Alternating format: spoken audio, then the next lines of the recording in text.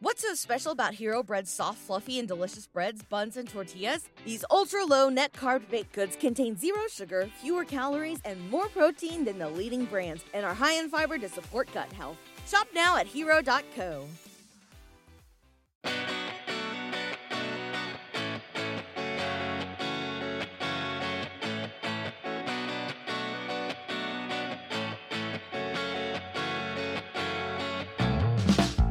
All right, welcome back to the Celtics Lab Podcast. I'm your host for today, Cameron Tucked. Justin has the day off. It's just Alex. Alex, how are you? I'm doing okay. You know, we've got a lot of crap going on with Omicron that's kind of messing up my holiday plans. But aside from that, I suppose I'm doing fine. I'm here in my apartment with my cat. We're just hanging out, not doing much. Been watching a lot of movies lately. Did you watch Don't Look Up? I didn't watch Don't Look Up, in part because you said not to watch Don't Look Up, among other things.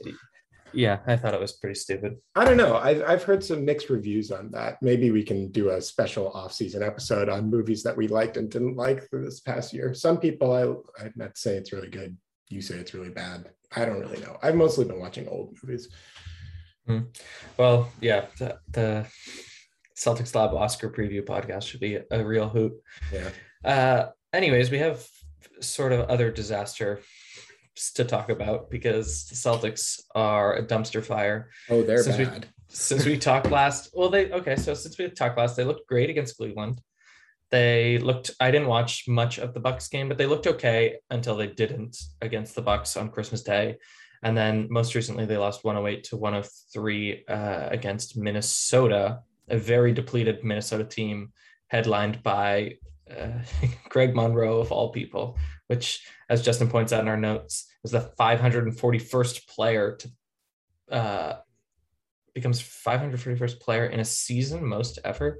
Okay, maybe I don't understand the notes. So Greg Monroe is the 541st player to play in an NBA game this season, which is the most thank ever. You. That's what I thought. Yeah. That number is going to go way higher. Oh, yeah. And right. Just a quick note on Greg Monroe. Of course, he came back and dominated the Celtics front court. He had like 11 points and 10 rebounds and hit multiple big shots down the stretch. And this is notable in part because this is the first NBA game that Greg Monroe has played in 3 years. So he came back out and immediately laid waste to the Celtics' healthy starting front court, which is really not great. We can jump the gun here, but I think I've always been a little more skeptical of Robert Williams than maybe you and Justin. And this isn't like, that's it. This is the nail in Robert Williams' coffin. But isn't the skinny on Robert Williams that he's hyper athletic and amazing, and he should not be being defeated by Greg Monroe? Well, it's weird because if there's one flaw in Rob's game, I think it's actually that he kind of struggles with a traditional post-up big man. And there's not a lot of those left in the league, but the ones that are left in the league, Rob has kind of had a harder time. In particular, ones that have moves that can get him up in the air and biting on fakes. And Greg Monroe's game is entirely built around that. So Rob is a perfect big in a lot of ways for the nature of what NBA bigs mostly are now, which is rim rollers and shot blockers. But if you get like a traditional old school post-up big man, Rob's going to struggle with that. Fair. So what do you think of, the Cleveland game was good. We can talk about something positive. The Bucks game was an utter disaster down the stretch. And It looks like the Minnesota game was just wire-to-wire disaster. Where do you want to hone in on? I think the big thing for me is that over these past 3 games, we've seen that if the Celtics are not hitting from 3, things get really ugly really fast for this team. They don't have enough good shooters to really build their entire plan around hitting threes. Like in the Cleveland game, the Celtics were rolling in part because everybody was hitting from deep. And in the first half of the Bucks game, same deal. Romeo Langford hitting corner threes, Jason Tatum hitting threes off the dribble, Jaylen Brown hitting everything. But when the Celtics threes stop falling, when the outside shot stops falling, this team does not have the right personnel in place to really punish opposing defenses in any other way.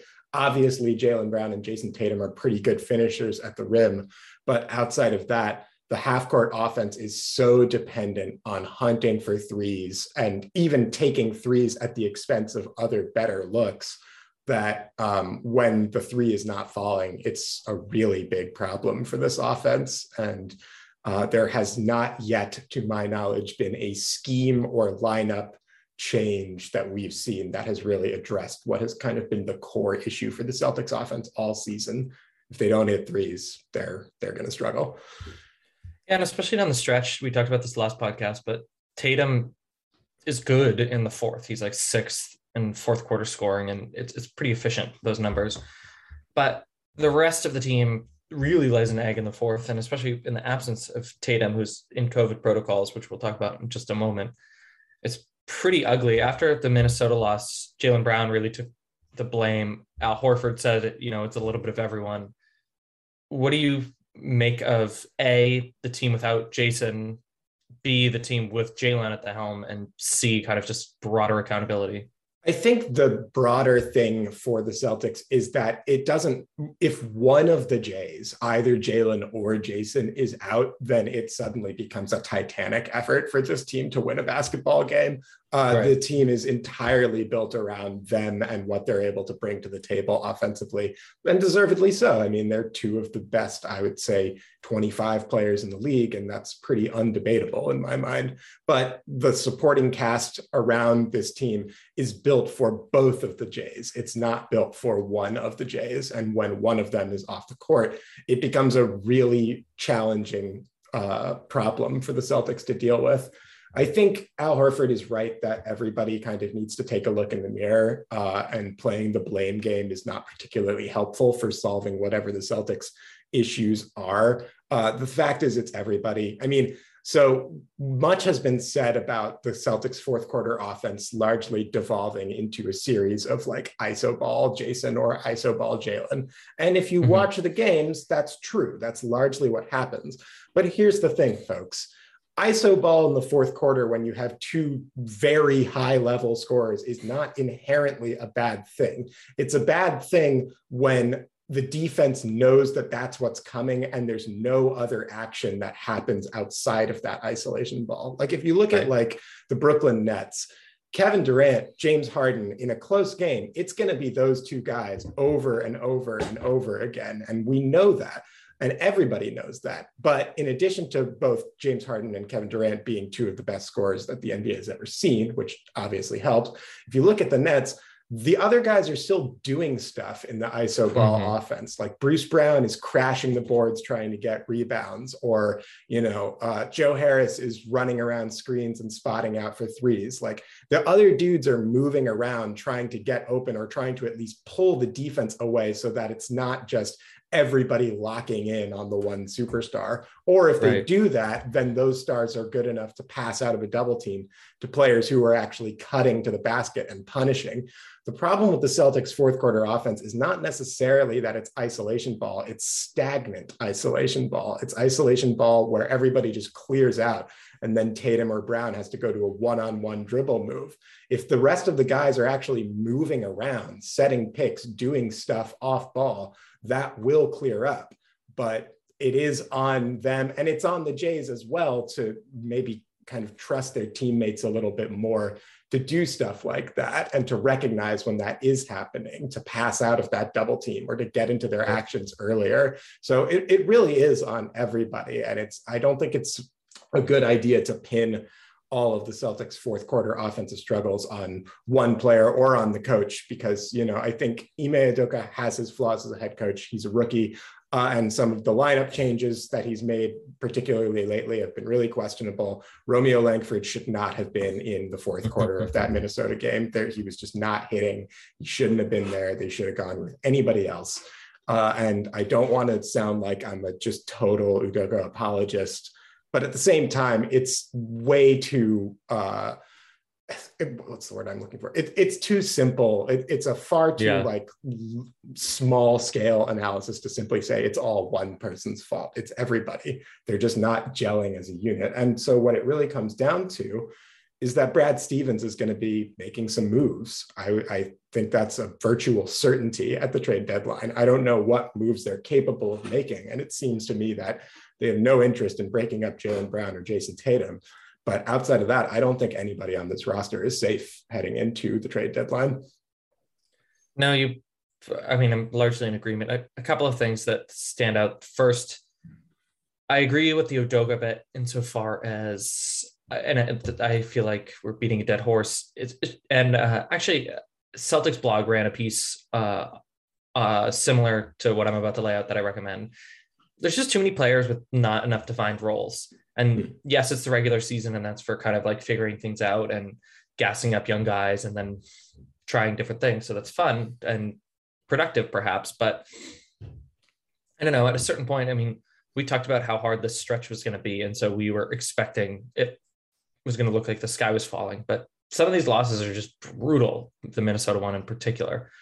And so that doesn't bury the team. I mean, that's not an indictment on the entire team for the rest of the season, but it is, it's, a good effort against the Bucks. You came up short. You showed your warts is one thing, but you really laid an egg against a team when you did need a win is another thing. So the rotations and kind of the positional fit, COVID notwithstanding, because everyone in the league is dealing with that, is kind of disappointing. I think your point about the fourth quarter offense is really salient because it's one thing to run one-on-one when you have really talented players, but the Celtics don't really hunt mismatches. They don't really create mismatches. They don't really utilize movement to confuse the defense before setting up a one-on-one. It's really just your turn, my turn, with exception. But for someone with Udoka's chops, where, he worked with the Spurs, he worked with the Nets, he worked with a humming Philly offense once upon a time, you would think that there would be a call to action to kind of make the offense a little messier down the stretch in a good way. Yeah. And, maybe Tatum idolizes Kobe and that's all he knows, but I'm shocked at, and I want to get to this when we're going to talk about New Year's resolutions. Some of what we see out of Jaylen in that vein is really distressing to me. So I do think that we've talked about this privately and on air. January and February have easier schedules. The Celtics, unless this is it, and this is really truly a crappy team, the Celtics will string a few wins together. There will be a trade that will tighten some screws. And then there will be, I don't know, the end of January, early February, all of these headlines about like, oh, the Celtics have figured it out, or here come the Celtics. And we can see it coming a mile away, hopefully. So it doesn't feel like it's worth losing our cool yet. I mean, it is still December, but some of these trends, not only all season long, but going back several seasons, suggest either the head of the snake doesn't know what's going on in the Jays, or this is some sort of weird systemic problem that we can't figure out. Well, and I think there's a third path, which is just simply that, the Jays are good players, but they're not ready yet. Like, you do have to keep in mind, again, and I know I keep saying it, but these guys are 25 and 24. Like, right. They're a good 2 to 3 years away from their peaks as players. And I think that the reality is that, speaking for myself and for other people on this podcast, I think we all came into this year looking at the additions that Brad Stevens made and the transactions that happened in the offseason and thinking that the Celtics ceiling was reasonably high if everything worked out.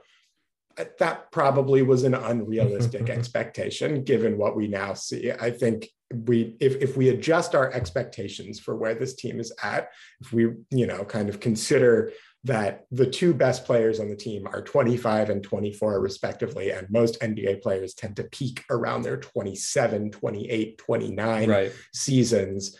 The thinking about that, this team is, as currently constructed, probably a play-in team at best.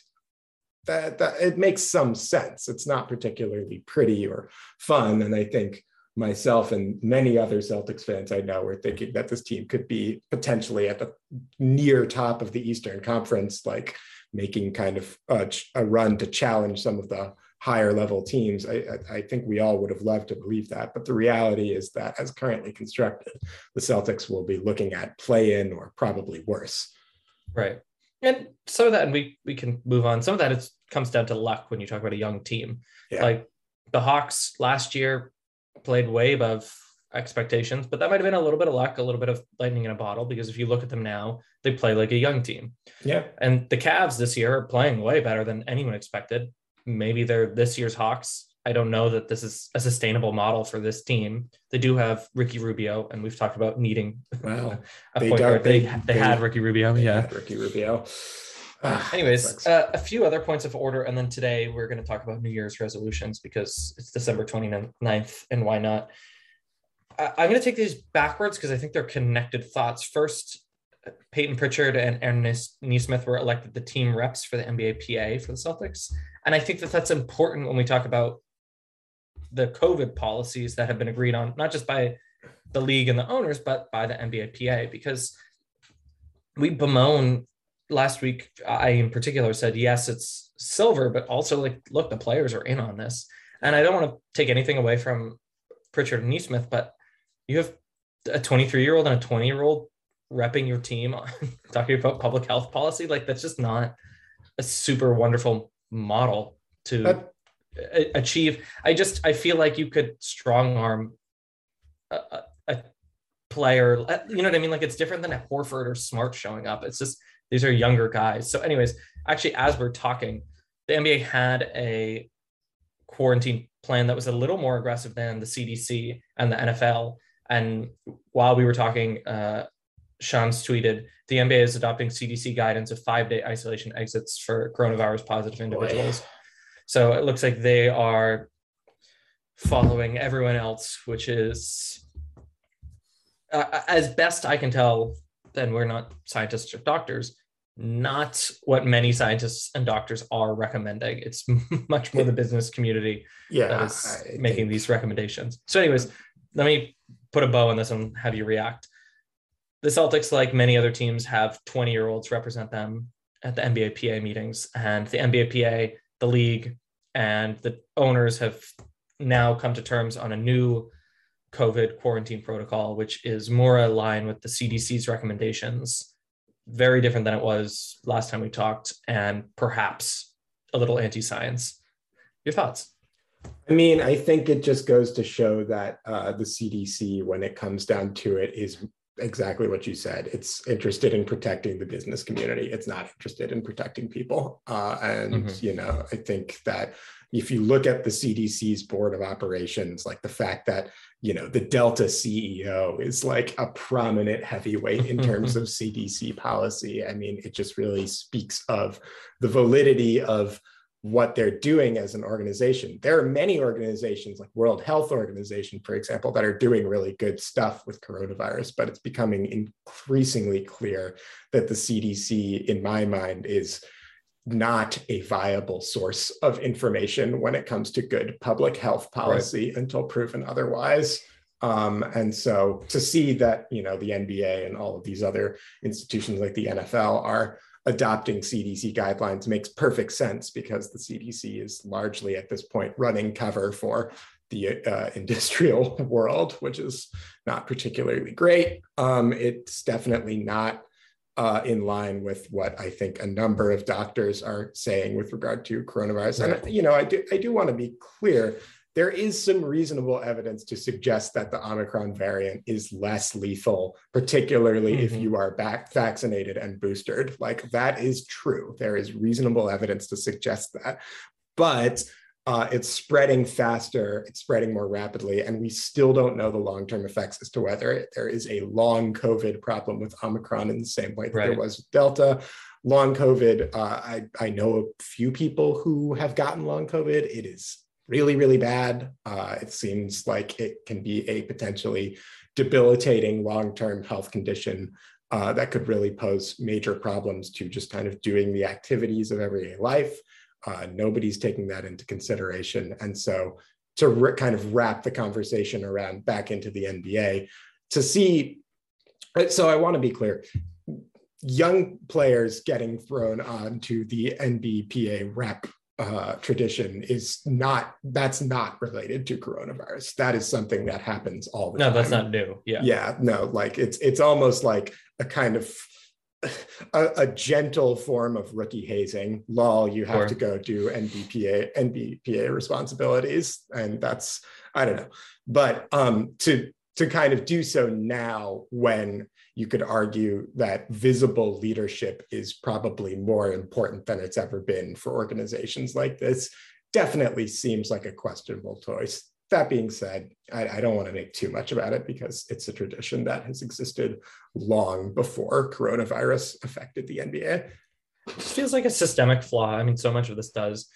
The counterfactual is look at LeBron. I mean, if you had the elder statespeople of the NBA representing the PA a little more closely, I don't know that we would get different outcomes because some of the older NBA players have pretty horrible takes when it comes to COVID. I will say, I read this yesterday, that the CDC revised its Omicron data. Last week, they said 73% of cases in the US were Omicron. Now they're saying it was 22%.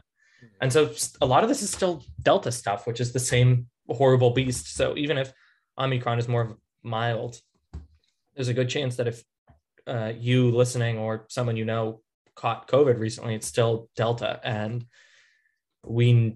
I hope the people listening at this point know how scary and hard that is. So I'll just read the tweet in full, that NBA players after 5 days can return to 6 days can return to team activities after isolating, meeting testing requirements, and registering 2 negative tests. So it's not so willy-nilly, but like we said before, I haven't heard of health professionals really endorsing these policies. It's been a lot of leadership roles and voices that are saying this is awesome, and then doctors and other people in op-eds or on the radio or whatever saying, hey, it's actually a little more complicated than that. So we said this last week, like, the NBA is not the public health agency for the United States, and so that there is cover for them to do this makes sense. I mean, it's more don't hate the player, hate the game, even though this is a basketball podcast, so we should be more focused on what the decisions in the basketball orbit are being made. And I think I've said this before, the CDC still doesn't have a comms director. So it's also like, yes, they're carrying water for corporate America, but they also don't have a system to communicate the choices that they're making particularly well. So it's really confusing bullshit.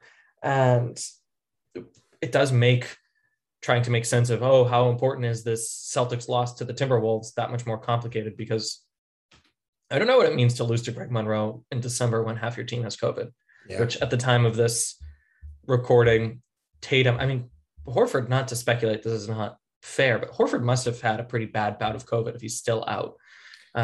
Tatum is out, which we know he had a bad bout with COVID last year.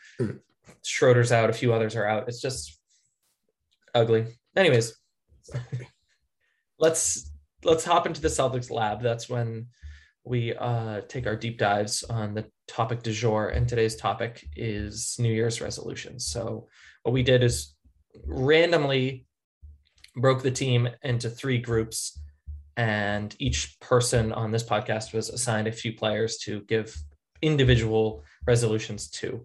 So because Justin's not here, we'll just read from his, and then we also have team-specific ones. So I like your team-specific one. Let's start with the team-specific one. Sure. Alex, what is your team-specific New Year's resolution for the Boston Celtics? My team-specific resolution for the Boston Celtics is as follows. I actually have 2. I couldn't choose between these 2, but I think they both would be greatly beneficial for the Celtics. The first one is play the kids. If the Celtics are not trending towards being a serious playoff team, as it seems like is currently the case, then I don't think there's any real downside to giving Aaron Nesmith, Peyton Pritchard, and Romeo Langford some significant run. I think we already have seen with Peyton Pritchard that burying him in the rotation was a mistake. He is pretty clearly a very needed shooter for this team.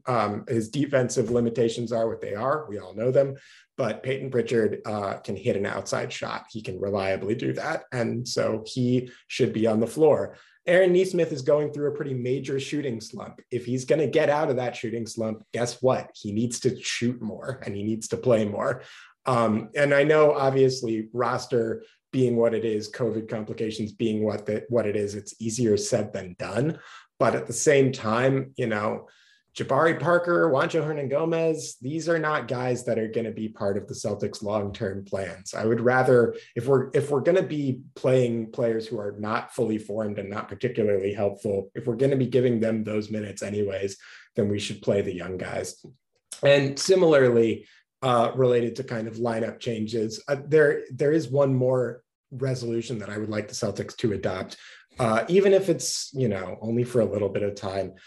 What are we doing here? Isaiah Thomas should be in Boston. He should be a Boston Celtic. Like, it's time. I don't want to watch Isaiah Thomas chuck up, 18 points for the Lakers and they still lose. He can do that in green and he will actually be loved. And I think it would be a really nice kind of shot in the arm for this team. I would like it to be more than a 10-day. It would feel weird to sign Isaiah to a 10-day and then not re-up his contract. But I actually think that this team could use him. I mean, if we're talking about the Celtics having problems with, shot creation down the stretch of a fourth quarter game, obviously Isaiah's defense makes it really hard to play him like in crunch time. But at the same time, at least Isaiah is going to actually run around and try and get open for spot up threes rather than simply stand in the corner and wait. Or Isaiah will initiate an action a little bit quicker to get the offense moving. I feel like there's no downside to me especially with the Celtics being as ravaged by COVID as they are, to giving IT a shot. What's the worst that could happen? Cool. I can dig that. My team specific New Year's resolution for the Celtics is an obvious one. It's figure out the fourth quarter. They start games slow. They're not good in the first quarter. That could have also been a resolution. They play great in the second and third statistically and anecdotally, but then the fourth, it's just a disaster. The offense stinks. The defense really stinks. And it's fully unsustainable. I mean, there's just no way that they're going to win multiple play-in games, let alone a playoff series, if they lose the fourth 3 times out of 4, 9 times out of 10. So whether it's tighten the rotation, whether it's a kick in the butt for the Jays, whether it's a completely different approach, I don't know, play zone or something, but you got to figure out the fourth, because these fourth quarter collapses are hideous and disgusting. And also, if you aren't a major player in the fourth, you're not making any comebacks either. So my resolution for the Celtics is something's got to give in the fourth. Justin has a pretty spicy resolution. It's get DeJounte Murray or as close to a table setter as you can find now, which the Dennis Schroeder experience, not super awesome. A lot of touches, a lot of shots, not a whole lot of assists or structure for the offense in the way that I think the Celtics need or maybe expected. And it also seems to mess up Marcus Smart a lot. So maybe we'll ask Justin about this next week, but I agree. If not Murray, some other ball dominant point guard that isn't Dennis Schroeder. Although I don't think Murray is gettable anymore. No, we used to daydream about this, but there's no way. No, I don't think so. I don't think the Spurs have any plans of giving him up. I do think that there are some guys that would be gettable. I'm keeping my eye on De'Aaron Fox in Sacramento for one. Mm-hmm. But DeJounte Murray, while I would love to have DeJounte Murray on my team, I don't see a package the Celtics can give up that would entice San Antonio enough to give him. No, that's not the point of the pod, but really quickly, I think playing the young guys is also imperative, because if the Celtics fancy themselves suitors for a star player. What's so special about Hero Bread's soft, fluffy, and delicious breads, buns, and tortillas? These ultra-low net-carb baked goods contain 0 sugar, fewer calories, and more protein than the leading brands, and are high in fiber to support gut health. Shop now at hero.co. It's not just going to be the picks, because in theory, they're going to have bad first-round picks, so it's going to have to also be a package centered around talent. Mm-hmm. And if Nesmith and Pritchards are total unknowns, then the Celtics don't have a package. So they need to showcase these players, because Josh Richardson and a few first-round picks aren't going to get you Karl-Anthony Towns or De'Aaron Fox or something. Nope, certainly not. All right, so we each had 3 groups of players, I think randomly assigned, a little bit of starting lineup, a little bit of bench, a little bit of back end of the bench, and we each came up with a resolution for those players accordingly. Why don't we go one by one, so I don't just talk for 10 minutes, you talk for 10 minutes, and then we read what Justin wrote. So I have I'll have first bite at the apple, and then you can pick whatever player you want, and then we'll read off Justin's. But because I've already kind of teased it enough, I'm going to talk about my resolutions for Jalen. First, I think he's got to stay healthy and conditioned. I don't know anything about his experience with COVID. To your point about long COVID, maybe he's a little foggy in the brain. I don't mean that facetiously. That's totally a real thing. Ask Jason how playing through long COVID or Evan Fournier felt last year. So I want to give Jalen the right to say, hey, actually, like my lungs and my brain don't work the way they used to. Give me some time. That said, there are moments where when you see him play, he looks lost or immature. And I know that Jalen is really talented. But the boneheaded lapses on defense, followed by a similar boneheaded compensatory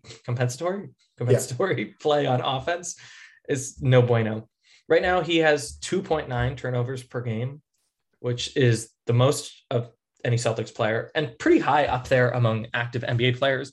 And if you're James Harden, okay, I guess you take the good with the bad, but Jalen doesn't produce quite enough to justify that many turnovers. He also has the lowest assist turnover ranking of any rotation player for the Celtics. It's about what Jabari Parker's assist to turnover ratio is. So he's not sharing the ball effectively. And he not only turns the ball over a high amounts, but it doesn't feel like, yeah, but look at him go, look at that engine, look how often he's making magic happen. It does feel like a few too many turnovers from your second best guy, not your first best guy or your most high energy guy. So Jalen, get back into shape, get your head right, but for goodness sake, take care of the ball. That's my resolution. Yeah, I think that's totally legit. And, that is if there's one kind of huge drop off from the Celtics losing Gordon Hayward last year, it's that Jalen has been given a great deal more responsibility when it comes to handling the ball. And I want to give some credit to him because his handle has gotten much better, but you're totally right. The passing and turnovers needs to get better as well. That's the thing that Hayward really kind of brought to this team is he didn't turn the ball over and he was a really good passer. And the Celtics need to either develop that guy in Jalen or find another version of that guy. Speaking of possible developing guys, I have a resolution that I can drop. So Romeo Langford has kind of had an interesting up and down season, flashing a lot of potential on some nights and looking unplayable on other nights. And so my New Year's resolution for you, Romeo Langford, is I would love for you to work on impacting the game offensively, even if your shot is not falling. I think Romeo is a really athletic player, and I really like particularly when he makes hard cuts to the rim. I feel like there's not a lot of players that can really get in his way when he has a head of steam and is able to kind of take things off the bounce. So the big thing for Romeo is that there are some nights where his shot isn't falling and he becomes just a gigantic net negative on offense. He's just like bricking away corner threes, and that really kills the spacing for this team. So I think Romeo Langford has some tools that could make him a really interesting rotation player for this team. Particularly, his defense is really advanced for a player of his age. I do think that he needs to work on getting involved even when the shot is not falling. If that means backdoor cuts, if that means setting picks for other guys, that means, just moving around without the ball to draw defenders away. Just get involved, man. I don't want to see you just standing in the corner the whole time. You can do more than that. Oh, I can take that. All right, Justin by far got the best group. Oh yeah, he did the work, so he gets to do that. But so I'll read from for Dennis. Stop rolling out the ball. Use your speed. And I'll editorialize a little bit, which is, maybe Dennis just doesn't have it the same way that he did in OKC or even stretches it in LA. But he's not the German Rondo that we knew and loved back in the day. I mean, occasionally he probes and cuts in really interesting ways, but then rarely finishes at the rim, a la the Dennis Schroeder of old. So yeah, rolling the ball out, I don't have a problem with that when it works, but I don't see him being that point guard that we remember him being even a few years ago. And maybe his salary tells us something about why that might be the case. I mean, I think the thing is that the Celtics, it's not even so much that like Dennis individually rolling the ball out is a problem for Dennis. It's that the Celtics half court offense is crappy, and like rolling the ball out, and like there is an advantage to rolling the ball out and like letting your team use the full clock if you have a good half court offense that can execute at a high level. But the Celtics don't have a good half court offense, so their best chance to get buckets is going to be in transition. It's going to be getting up and down the floor and using their speed to create. And, you know, Dennis is completely taking that away from his own game through rolling this ball up. So to kind of JQ's point, Dennis, you are best at in the NBA just sprinting from end to end and beating dudes in a foot race and then getting contact or getting layups. Use the best tool in your arsenal, you know?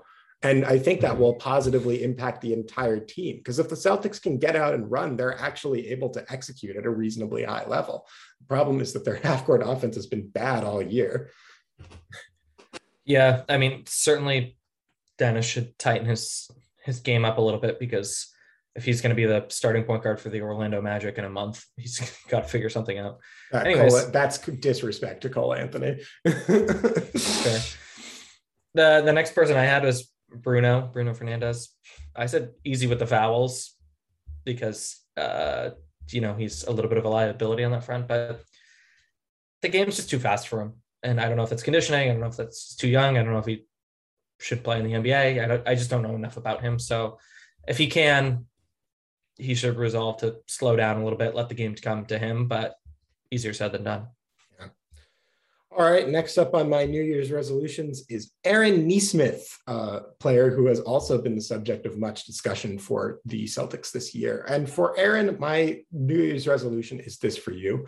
Absorb everything you can from Marcus Smart and Josh Richardson, your two defensive-minded vets. And Joe Johnson a little bit. And Joe Johnson too. I think Aaron Nesmith can learn a lot from the vets on this team towards becoming the player that I would hope that he can become, basically a Danny Green style 3-and-D player.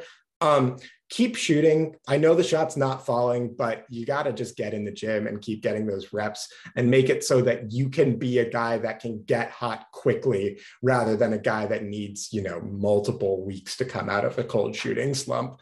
But the big thing for Nesmith is he's not going to get run on this team until he can show that he is capable of defending on the perimeter. Right now, he's too often caught flat-footed. Dudes will just blow right by him or drive into him and get contact. And he needs to kind of show Udoka that he can be trusted to stay in front of dudes on the perimeter. So the big thing for me, for Aaron Nesmith, obviously keep shooting and don't worry about all the misses. Don't let that pile up.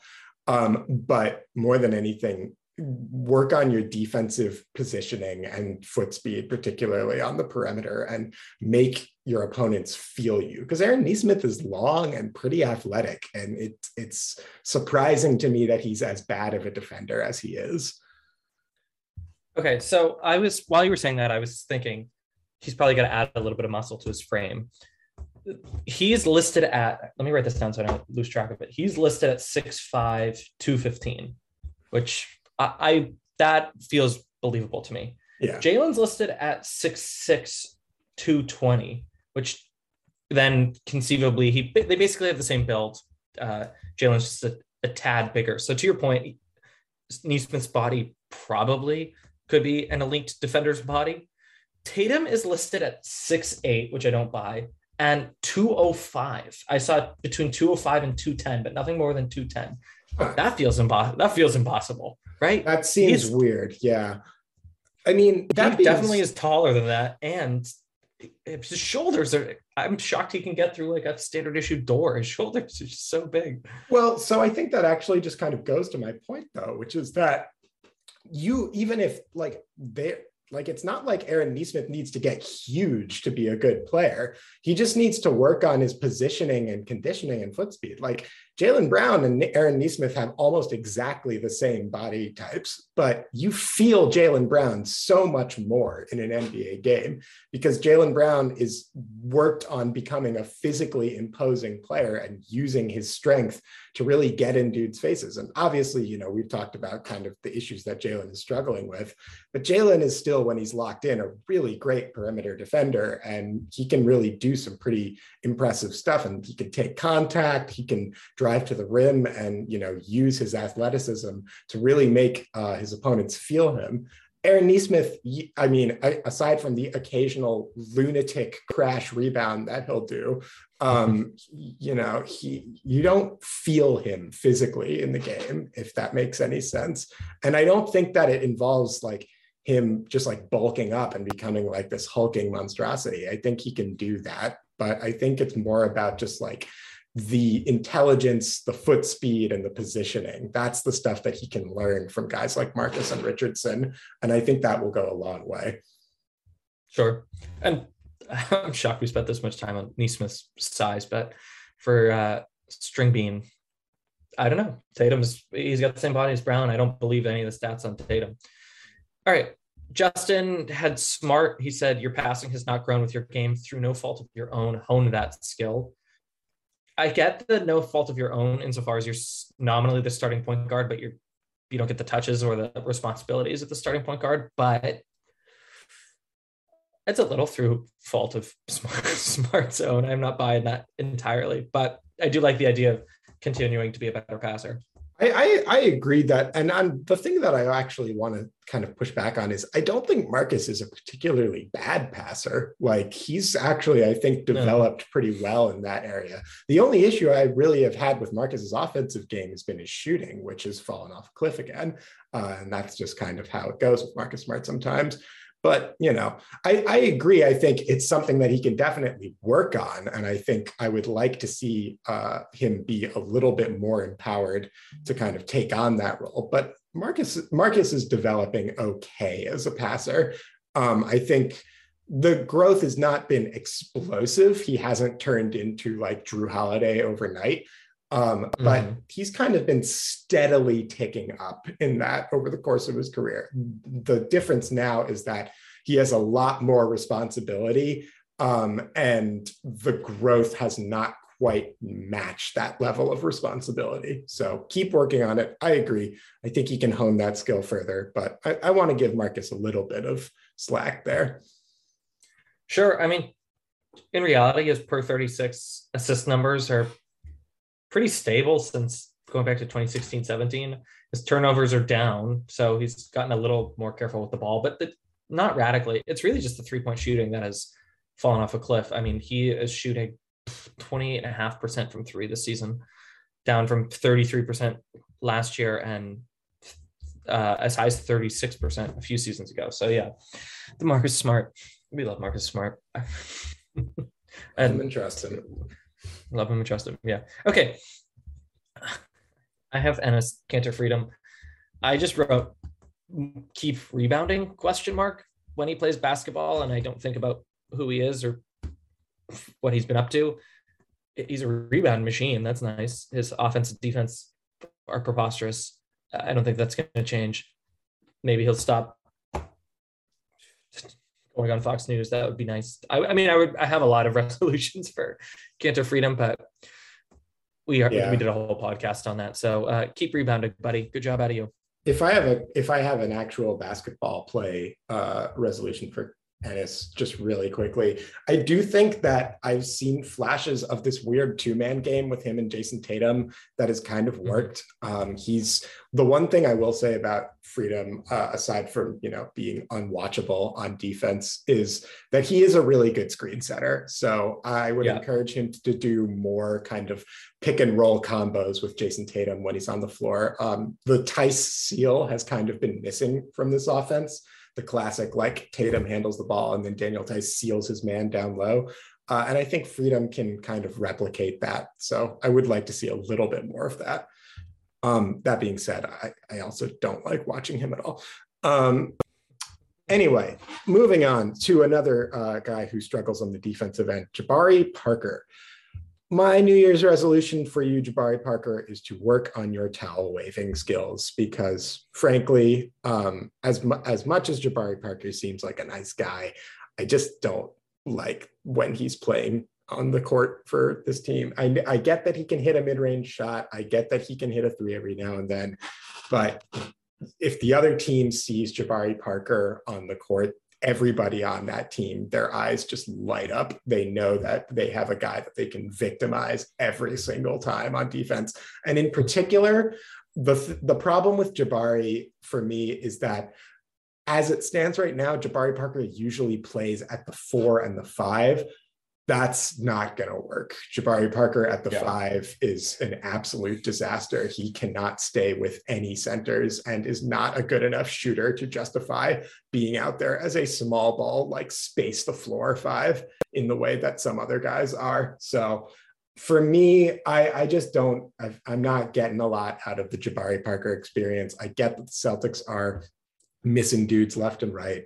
I get that they need just like bodies who can play, but for Jabari, I just don't see a lot of avenues to him being a meaningful contributor on this team right now. Or maybe any team. I mean, it seems like he has limitations. Yeah. So Justin had Tatum. His resolution for Tatum was seek out contact at the rim. This should be your first attack. Tatum is up to 6 free throw attempts a game, which is not nothing. And that's higher than 5.3 last year and 4.7 2 seasons ago. So that is ticking up. I don't dislike that at all. His 3-point attempts are up. His 2-point attempts are stable. So he's just handling the ball more. I mean, I think everyone wants him to A, get to the free throw line more, and B, stop complaining about calls when he doesn't get to the free throw line, but maybe those are related thoughts.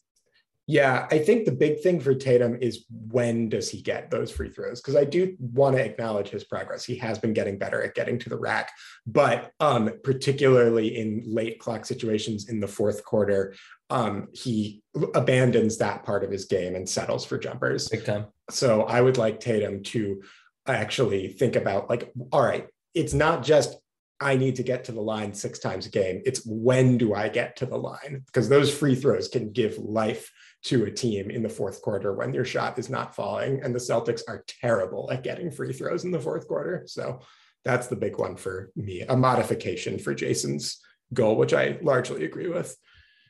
Sure. All right. Juancho Hernangomez, my solution for you is just to keep your bags packed. Don't buy, rent, because you're probably not long for the Celtics through no fault of your own. I mean, I'm sure you know that too. So I get excited when he checks in, but it doesn't really result in good basketball usually. But lots of Celtics you could say that about. So I don't mean to signal Juancho out. A lot of Celtics players' resolution should be to rent, not buy, and to keep your bags packed. I think that's reasonable. I will say about Juancho, I recognize that Giannis completely obliterated his soul on Christmas Day. That was a really devastating moment. But to be fair to Juancho, he is not the first person who Giannis will do that to, and he is certainly not the last. So, Juancho, if you're listening, I respect the attempt to go up and do something about that dunk, even if you had no chance of succeeding. It's very much in the image of Aaron Baines, one of my favorite NBA players. So kudos to you for at least doing something. My next New Year's resolution is to a guy that we've kind of talked about a little bit, but I think the resolution still applies. Peyton Pritchard. Get ready, buddy. You're about to be a high usage dude on this team, and you should be ready to play like upwards of 25 minutes a game, I think. One thing I noticed in the Timberwolves game is that Pritchard actually played close to 40 minutes after getting the start, and he was visibly gassed by the end of the game. And right. I get that he hasn't played anywhere close to that number of minutes basically all year, but he has, I think, earned Ime's trust a little bit to be a part of this rotation going forward. Peyton, given where we are headed for the trade deadline, you should be ready to see a pretty significant uptick in minutes, and you should be working on your conditioning to get you to a place where you can play those minutes, because I like Peyton Pritchard. I think he's in a good spot as far as his development goes, but they're about to hit the throttle and see what they've got there. I hope so. I mean, he's a little undersized, but there's lots of catch and shoot two guards, 3-and-D kind of two guards that have long NBA careers, and I don't know why he couldn't be that. But anyways, Justin had Grant, stay focused on being vocal. Don't be afraid to hold yourself, others accountable. I like that. That's not what I would have picked, but I do really love Grant as a leader for this team and for the league. I can dig that. I don't have much more to say about that. To kind of drive that home, you can see how much the Celtics missed Grant Williams in these past few games. He's quietly become a really important piece for this team. And he's a guy that I actually don't think I would like the Celtics to trade. I don't think that he has a huge amount of trade value around the league anyway, so I'm not super worried about that. But Grant has become a pretty important member of this team, and I think that using his voice and becoming a leader would be a really positive development for him. I think he's already on track to do that, but kind of doing so more aggressively would be really good. Yeah, cool. Shout out to Grant. I mean, remember, we all wanted to trade him, and now he's like one of the only reliable players on the team. All right. So my last New Year's resolution for a Celtics player is Al Horford. My resolution is obviously stay healthy, not just short-term, but long-term. Really, you showing up for 7 games against the Sixers or even the Bucks would be much more important than playing back-to-backs in February. So do what you got to do. I would love to see Al be more of a conduit for Udoka on the court, because it from press conferences and stories from practice and stuff, it does sound like the players don't always get the memo from what Udoka is preaching. And maybe Udoka is really good at covering his ass a little bit with using the media, but I would love for there to be a little bit more accountability on defense, definitely in the fourth quarter, as we discussed, and consistency in running a dynamic offense. I mean, what's the point of all this depth and positional switchability if it's not going to actually show up? So I would also say this to Smart, but certainly Horford has earned the right to be a on the court player coach kind of dude. So Horford, if you can continue to or improve on being an intermediary between the coaching staff and the younger players. Yep, that sounds good to me. All right, my last guy for New Year's resolutions is Josh Richardson. And my New Year's resolution for Josh Richardson is pretty simple. If you are not vaccinated, Josh Richardson, you should get vaccinated, because this team really needs you out on the court. The Knicks game, I think what the Celtics basically won that game exclusively through Josh Richardson contributions. They need you out there, man. Get vaccinated. We're tired of having to wait for this. I don't know if you are or not, but the evidence that we've seen suggests previously that you are not. If you are not, please get vaccinated. That's my Josh Richardson resolution. It's a good resolution for everyone, I think. Yep. And finally, Justin had Time Lord, and his resolution for the Time Lord was work on your handle and especially passing. Cool. I can dig that. I mean, yeah. I mean, I think Robert's a pretty good passer. He is a good passer, but I think there's something to the idea of getting him even more involved as a passer. I think he is really good at that, but utilizing that as a kind of foundational skill for this offense, I think would be a really cool development. And like doing it could even be like Rob is really good at like tap passing and like passing out of the post or things like that. Work on your dribble handoff game, man. Work on kind of incorporating even more passing wrinkles. I think Rob should, in a weird way, watch some Jokic footage and see kind of the stuff that he's doing, because I think there's a chance that he can become a really high impact offensive player in ways that don't necessarily involve scoring. And to that end, the handle, I mean, there were some possessions in that Cavs game where Rob was running the break and pulled off some pretty impressive dribble moves for a guy his size. If he can become a semi-reliable big ball handler, holy crap, that would do so much for this team. So we also have a section on two-way guys or 10-day guys, and I'm just going to breeze through them. Justin's was Sam Hauser, convince Ime to play you more. There's something there. I like that. That's cute. My resolution was actually about Isaiah Thomas, to his resolution to sign with the Celtics. I think he's aware of that goal. And you have a fun one. Do you want to cap things off? This guy is out here playing for Real Madrid, and the NBA is just pulling dudes in left and right from everywhere. My thing is, if this is what we're doing, if this is the plan for replacing NBA players on 10-day contracts until they're healthy, fuck it. Call up Guerschon Yabusele. Why not? He's fun. He had a kind of nifty little Olympic run until he got hurt. He's been playing pretty well in, European leagues. He's a Spanish Super Cup champion, Pro A champion. He's doing all right. So big butt champion. He will always be that kind of a champion. So Brad, call up Guerschon, see what he's up to. Yeah, bonjour. All right, well, hopefully we have solved all of the Celtics problems for at least the next year, and then this time next year we can keep improving. I mean, that's a good job out of us. So probably the last podcast until 2022. You got a New Year's resolution? I have a New Year's resolution. I guess my New Year's resolution would be to that's tough. I think my New Year's resolution would be to be more comfortable, like being alone by myself. I feel like there's a real possibility that we're going to be entering for the next few months, a period of relative social isolation, which is deeply unfortunate. And so working on like practicing good habits while I'm just like chilling by myself would be my New Year's resolution.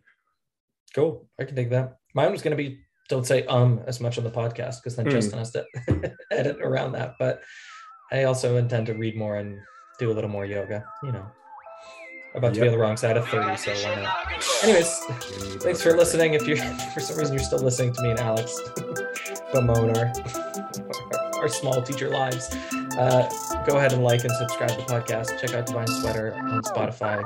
Check out Celtics Wire on the internet, and we will see you all next year. Thanks for listening. Adios.